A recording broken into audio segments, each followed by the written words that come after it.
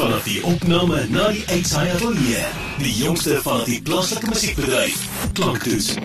Nou, 'n teologiestudent van Centurion, Pedri, het pas sy jongste enkelsnit, althans sy eerste enkelsnit bekendgestel. Dis getiteld Deel van die lewe. Hy kom kuier vanaand op OFM Nights met ons. Pedri, dankie vir die saamgesels. Dit is altyd lekker om met plaaslike kunstenaars te chat en bietjie te gesels oor hulle musical journeys. Ek wil my eerste vraagie nou stel aan jou, en is sekerlik jy wat ons terugvat na waar musiek vir jou begin het en hoe dit vir jou begin het. So, van kleins af maak ek al musiek. Dit is nog altyd deel gewees van my.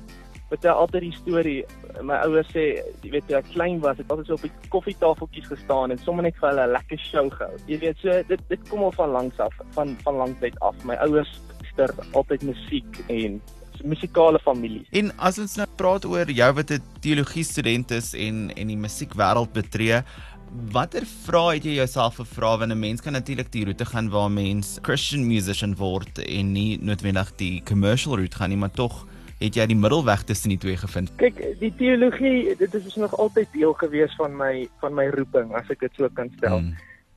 Dit sal lekker wees om enige 'n gospelliedjie te kan opneem en so aan. So vir my is dit half, jy weet, dit gaan oor die lewe. Wat my nuwe vrystelling ook sê is, jy weet, vir my is dit half, dis een ding. Dit is wie ek is. En ek wil wie ek is daar buite neersit vir mense. So of dit nou is deur die gospel musiek en of dit nou is deur 'n liedjie van hoop. So ja, net om daai boodskap te kan versprei.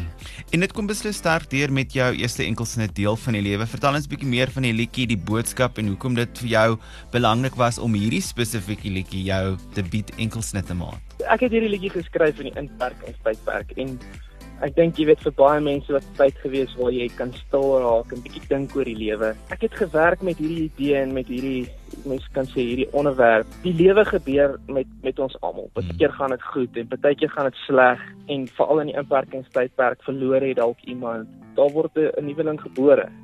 En dit is alles deel van die lewe en ek het hierdie sang geskryf om vir almal te sê, jy weet, al daai goed is 'n deel van die lewe. Dit is nie net jy wat daardeur gaan. As daar iets is in jou lewe wat pla of jy 'n slegte verhouding met iemand, dan as jy vergewe, dan kan jy aangaan met jou lewe en jy kry 'n nuwe lewe. So dis waar die liedjie gaan. En as ons nou 'n bietjie vorentoe kyk, ons staan so 3 maande in die nuwe jaar. Wat kan ons van jou verwag musically vir die res van die jaar? Ek het meer woorde as ink in my pen. Ek is besig om nuwe songs te skryf. Ek het al klaar 'n paar geskryf en ons gaan hulle nou ook studio toe vat. So daar's nuwe musiek op pad en soos altyd is daar ook shows wat aan die gang is.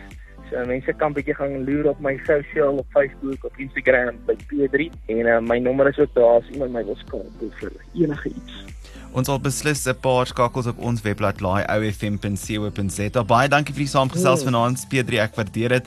Altyd lekker. Ja, baie dankie. Dit was 'n groot voorreg en dankie aan al die luisteraars. Jy luister na Klanktoets.